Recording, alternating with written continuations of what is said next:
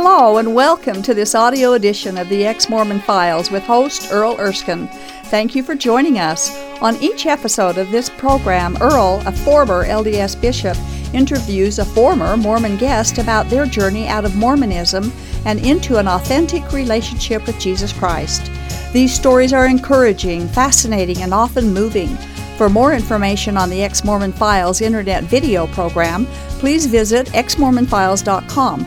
That's exmormonfiles.com. And now, here's Earl.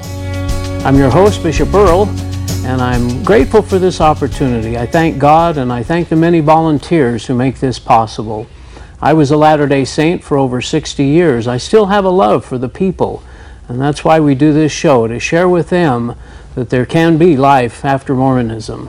I'd like to start with a short prayer and ask Heavenly Father to help us.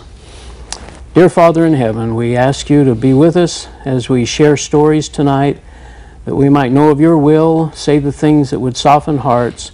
In Jesus' name, amen. Amen. I'm happy tonight to introduce Kerry Anderson. Kerry, nice to have you with us tonight. Nice to be here. All right. We know you've been LDS. You were LDS. That's the reason you're on the show. Tell us a little bit about your time as a Latter-day Saint. I was born and raised LDS in a small community up in southern Alberta, Canada, which is very much like Utah. Yeah.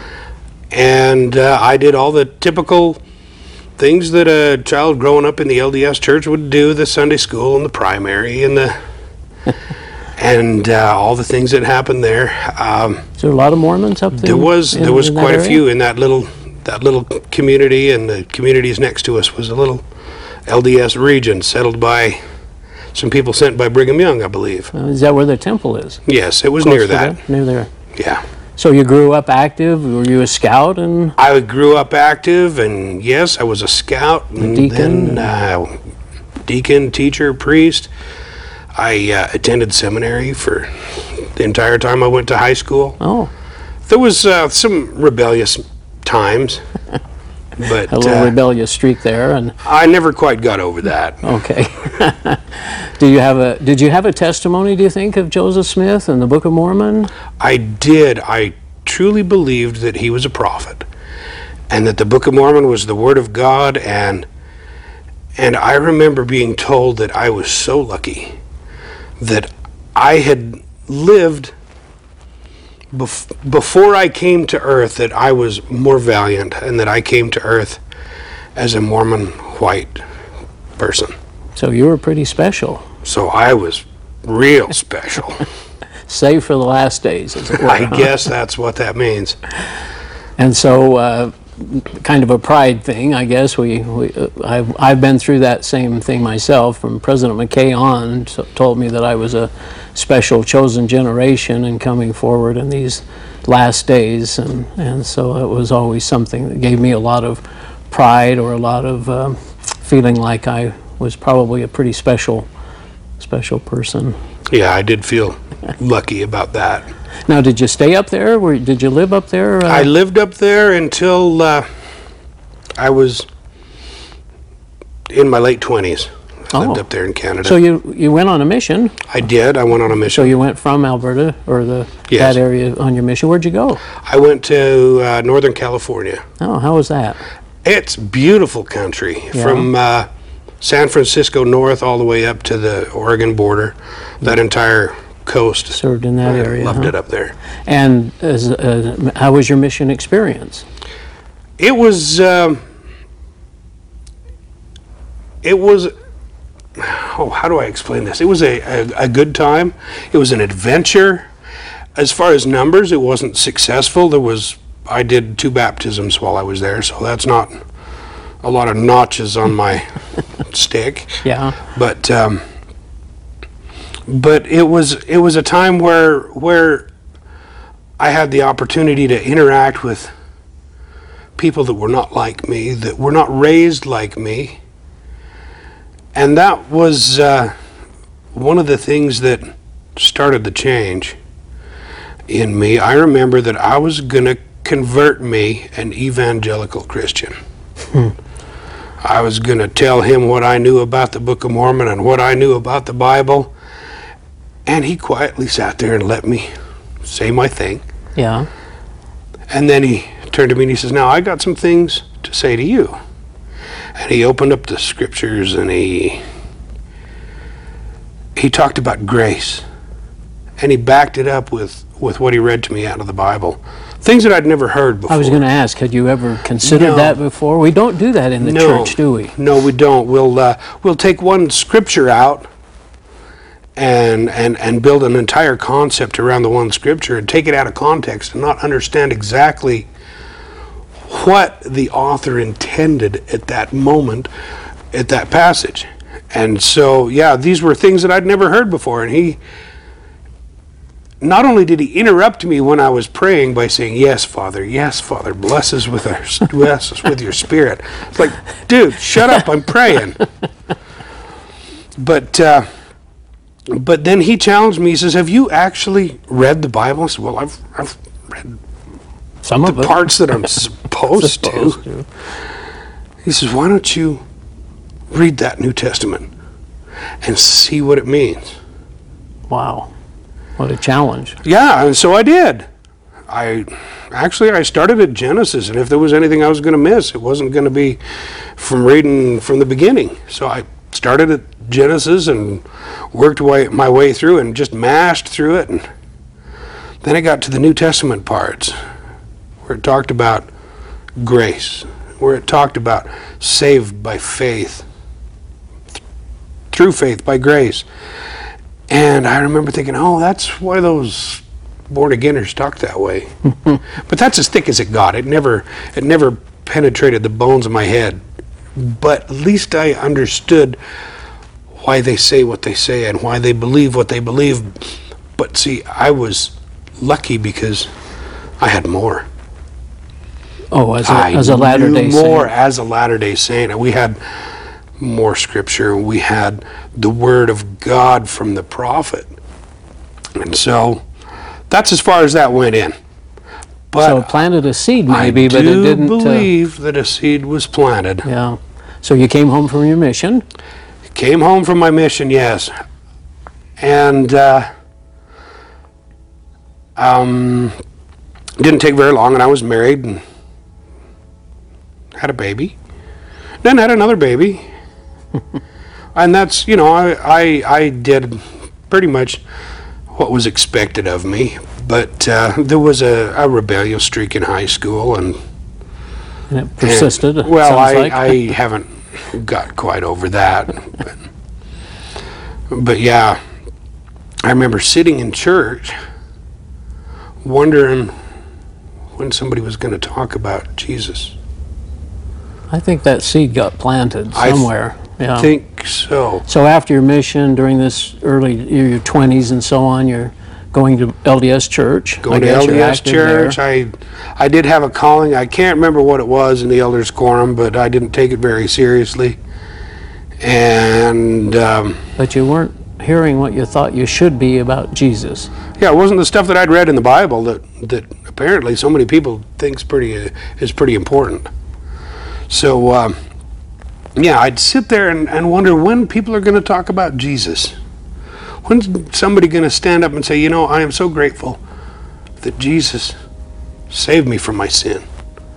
Because I had an understanding that it was more than him just showing us the way. He actually paid for our sins.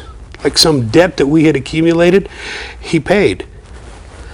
And I kept waiting and waiting, and I'd never hear about it. And I'd hear about priesthood principles and scripture and prophets, and Jesus was just not there. Were there any other doctrines that kind of bothered you through the years there during this time? Well, there was things that I was aware of. I was aware that at some point in time, Brigham Young may have mentioned that Adam was God the Father, but that's definitely not the case. I knew that Brigham Young had several different wives. Did you know Joseph had? There was a point in time where I learned that, and I remember while I was on my mission actually teaching somebody, no, Joseph Smith did not have multiple wives. It was just Emma. Uh-huh. And I was fairly embarrassed when the truth of that. Found out that he actually had wives and he did. young ones. And so concealed it from his beloved Emma. Yeah. But yeah, I was aware of many of the problems with the temple ceremony and with, masonry, and I was aware of these things. Yeah.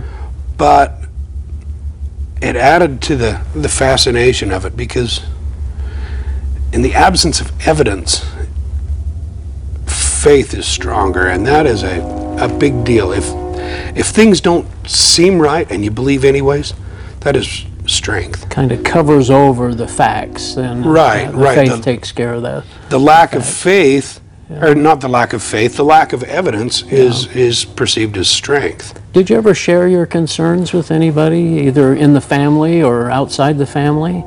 Oh no. No. No, Kept that them to was- yourself, and Yeah, I kept that to myself, but things just didn't feel right, didn't sound right. The songs were... I remember being thoroughly creeped out by one particular hymn, and it was Praise to the Man. who communed with Jehovah. Yeah, that one creeped me out even when I was a Mormon. Because after having actually read the Bible, it was praise To Jehovah. to Jehovah, praise to the Most High God. Holy, holy, holy is the Lord God Almighty. But not Joseph. Yeah. That just, it was creepy to me. And I kept that to myself. Yeah. So now you go along a few years here in your life. You're still active in the church, I guess. Are you still attending regularly? Still mostly active, but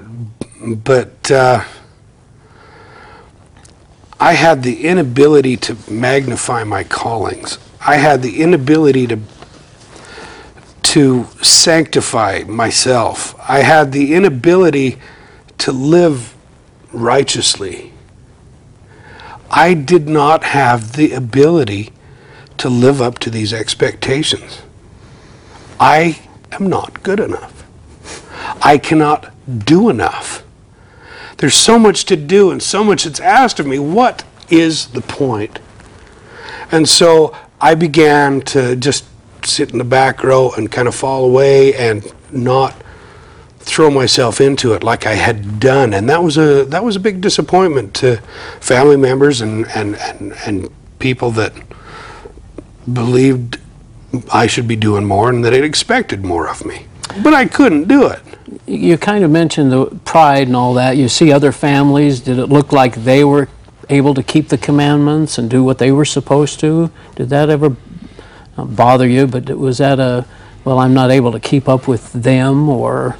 Yeah, there was a lot of that as a kid. It's like, what's the neighbors going to think? Yeah. If they hear us fussing and carrying on and hollering at each other, Yeah. what are the neighbors going to think? And what would people think if they knew how we really are? And as a child, that was something that I heard about a lot. As a kid, they'd say to me, look, don't make your mother angry. And don't do this and don't do that, because our eternal salvation rests on your behavior. Wow. And my father was in a bishopric, and he told us one time, he says, with all this noise and fussing going on as a family, what would the people in the ward think? Do you think knowing what we know now, those other families probably also had their problems? You just didn't realize that. I surely hope not, but I'm going to assume that there was problems. But so what continued drawing you away from the church? It sounds like you were kind of going into a little less active situation. What kept drawing you out from the church? Well, I had been married for some time, and we moved to Utah and had another child. By this time I had 2 kids. And not long after the birth of my second child, my ex-wife up and leaves. My wife at the time, of course. Yeah. And she wanted the divorce, and I couldn't do enough and be enough and hold enough priesthood or live righteously enough, and I guess she had a belly full of me. Was it about the church, or were there other issues? It was more about me. I did have issues, and I was abusive on occasion, and dominating and manipulating, and those kind of things, they do cause problems in a marriage. And when we misbehave as adults, there's consequences. And so we ended up divorcing, and this was a temple marriage. And I remember thinking about the temple covenants and how this is supposed to be for time and all eternity. Where is the miraculous presence of God in our marriage? I know I don't deserve it, but I prayed out to God to save my marriage, save us. And we divorced, and that opened my eyes as to how two people enter into a contract that's supposed to last forever and be without end, and one person can just say, nah, not anymore. Be done. And be done. Yeah. And that kind of jerked the rug out of me. I ended up sleeping in my pickup truck and being homeless for a while. And there comes a point where you realize what it means to be poor in spirit. And I think that was necessary to knock me off of the bucket that I was standing on, and to humble me somewhat. Kind of make you rethink where you're at, where you're headed, and Yeah, and what was the significance of the temple marriage? yeah. So, Well, we make those covenants with God, and the effort, I guess, we put into it. But you're right. It's kind of again, and it's through the temple. It's through the church. Yes. So again, it's your relationship with this church between you and that stands between you and this marriage for time and all eternity, and so on. So after your time in the truck as a homeless person, what happened after that? well, I just kept going to work and got an apartment and got on my own, and I'd sit and watch TV on a box and feel sorry for myself, and every once in a while I'd go back to church. And it was still the same thing. Where is Jesus? Not only that, most of the time when I would go to church, I had two small kids with me. And there was nowhere for a man to change a little boy's diaper. That was kind of uncomfortable and kind of awkward, but I didn't feel like I belonged there. I didn't feel like I fit the mold of somebody with children should be there without a wife. It was confusing to people because I just didn't fit in that Nice little family. that little cookie cutter container that people exist in, and I didn't feel welcome there. And I still can't do enough. I still can't live righteously enough and pay enough. What's the point? Yeah. But I want my kids to grow up knowing something about God. But I couldn't keep up the act. I couldn't keep up the fakeness. Yeah. And I talked to the bishop about it, and he says, well, just keep going and things will change for you. Just keep doing and do and do and a little bit more of the do, and it didn't work. So eventually you became totally inactive, or you found some Christian church to go to? What happened there? What was that transition point? Totally inactive, but always had it in my mind that I'm some kind of a Mormon. One of those Jack Mormons, one of those some kind of Mormons. And just kept on going, living my life about me. Yeah. And eventually I met this wonderful woman that not long after I met her, I married her. And we started playing house. We bought a house. We combined my stuff, her stuff, my kids, her kids. And we started bumping heads and having issues. And we was not doing very good, but we were Was married. she LDS? I think she was baptized. She was baptized, but never was an active Mormon. I think it was one of those baptisms where you get baptized just to... Mom and Dad wanted you to, or something. Or grandma, I think is what it was. And she had been invited to go to a church by a friend, and so she started going. And I watched her go. She had health issues. She had muscle pain issues, and her health was getting worse. And I watched her go from her health was getting worse and worse and worse. And then one day she said to me, I heard a voice, and he told me to quit taking these pills. And I'm thinking, well, maybe we better find some other kind of medication, because watch out. And I watched her health increase and get better and better. And it was absolutely amazing. I would go to church with her on occasion, and it was to this little Jesus freak church on the end of a one-way street not far from our house. And I'd go, and I didn't feel like that maybe it was a real church, because it didn't have the nice brickwork and the big stained glass windows and the manicured lawn. Yeah.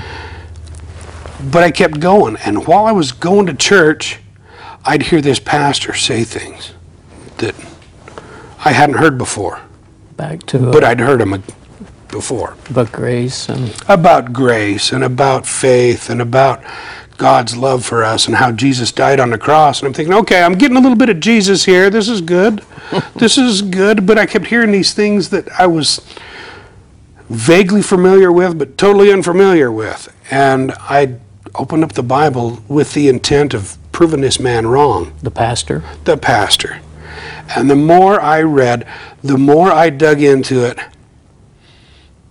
the more I learned about these things that I hadn't heard before, that I'd heard. And I began to get hungry for the Word, and I started to see a continuity between the different books, and then I'd start to see a continuity between the Old Testament and the New Testament, a common thread, like there's one author but many writers. And I started to see the law fulfilled in the New Testament, and I started to find grace in the Old Testament. And I couldn't put it down, and I read it from one end to the other, and then I started again, and there's more, and then there's more, and I became a Jesus freak by reading the Bible, trying to prove the pastor wrong. I discovered that the Bible is translated correctly, it's historically accurate, and in there is the information by which we come to know who Jesus really is. Don't you think that's one of the greatest disservices that Joseph Smith ever did, was to put doubt in our mind that the Bible was trustworthy? Yes, that is a disservice, and I struggle with that when I'm talking to other people, and they'll say, well, you know, the Bible can't be trusted, or I'm 99.9% sure that its meaning has changed from what the original apostles had intended. And no, that is definitely not the case. The entire New Testament can be recreated by quotations from the early Christian church. It stands on its own. It's verifiable. There's archaeological evidence. It's true. The Dead Sea Scrolls support the Old Testament, and the entire book of Isaiah appears there. There is no change other than spelling and punctuation, and you can expect that for the time frame. I mean, our words have changed. Look at the spelling of iPod, for example. And what that is. Why do you think the Mormons, we know why the Mormons have such a trouble with the Bible and not reading it, and their eyes are not open when they do read it. It's kind of like when you were on your mission, you were hearing those words about grace and Jesus and being saved by grace and falling short and all that, but didn't quite mean anything, I guess, until you really challenged this pastor and got back into it. And there was a moment where I had just been to a viewing. It wasn't the actual funeral. It was a viewing of a friend of mine that had died unexpectedly. And here I come face to face with the man that had taught me seminary. And this is while I was still just right new into reading the Bible and discovering these things again. And he kept talking about this man's widow and how strong she is, and she's just a pillar of strength, and how strong is she? And I was just absolutely appalled and horrified inside that this woman is depending on her own strength and her own might when I'm barely hanging on here, and I got to drop to my knees and depend on the very creator of the universe for every breath that I breathe. And people are admiring her for her strength, which I can't explain it, but it was appalling. It was really horrific to me. And on my way home, I was struggling. I was praying in my truck. When I got home, I went down to the very lowest place in my house, got as low as I could, and I said, God, I get it. I can't do it. I can't do enough. I can't be good enough. God, have mercy upon me, a sinner. And that's where the real change occurred. Yeah, I'm a wretched man. The worst that you could say about me is true. And if there's anything good in me, it's because God put it there. Not because of anything that I've done. Not because of any good work that I've accomplished. Because everything I've touched has turned to foul. And everything I've done has crumbled. Or will. And in 100 years, nobody's going to look at the stuff that I've made and even recognize what it is.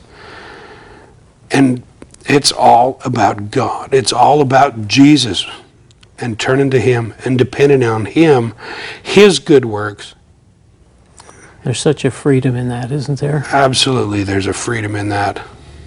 So what would you tell the LDS as we wrap up our evening tonight?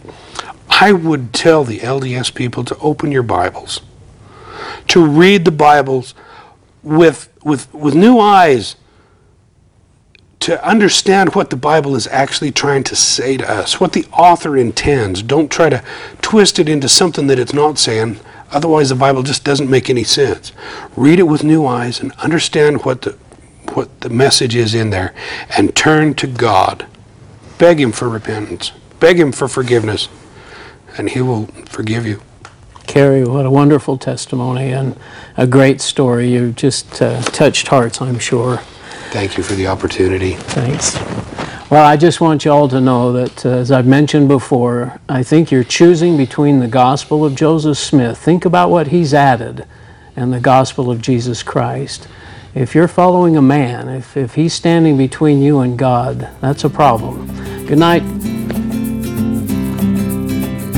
This has been the audio edition of the Ex-Mormon Files. The Ex-Mormon Files is a production of Main Street Church of Brigham City. For information about this program, including past and current video episodes, please visit exmormonfiles.com. From there you can also download audio episodes of this program. If you have an Ex-Mormon story you would like to share, we'd love to hear from you. Please write us at contact@exmormonfiles.com. Thank you for listening, and we hope you'll tune in again soon.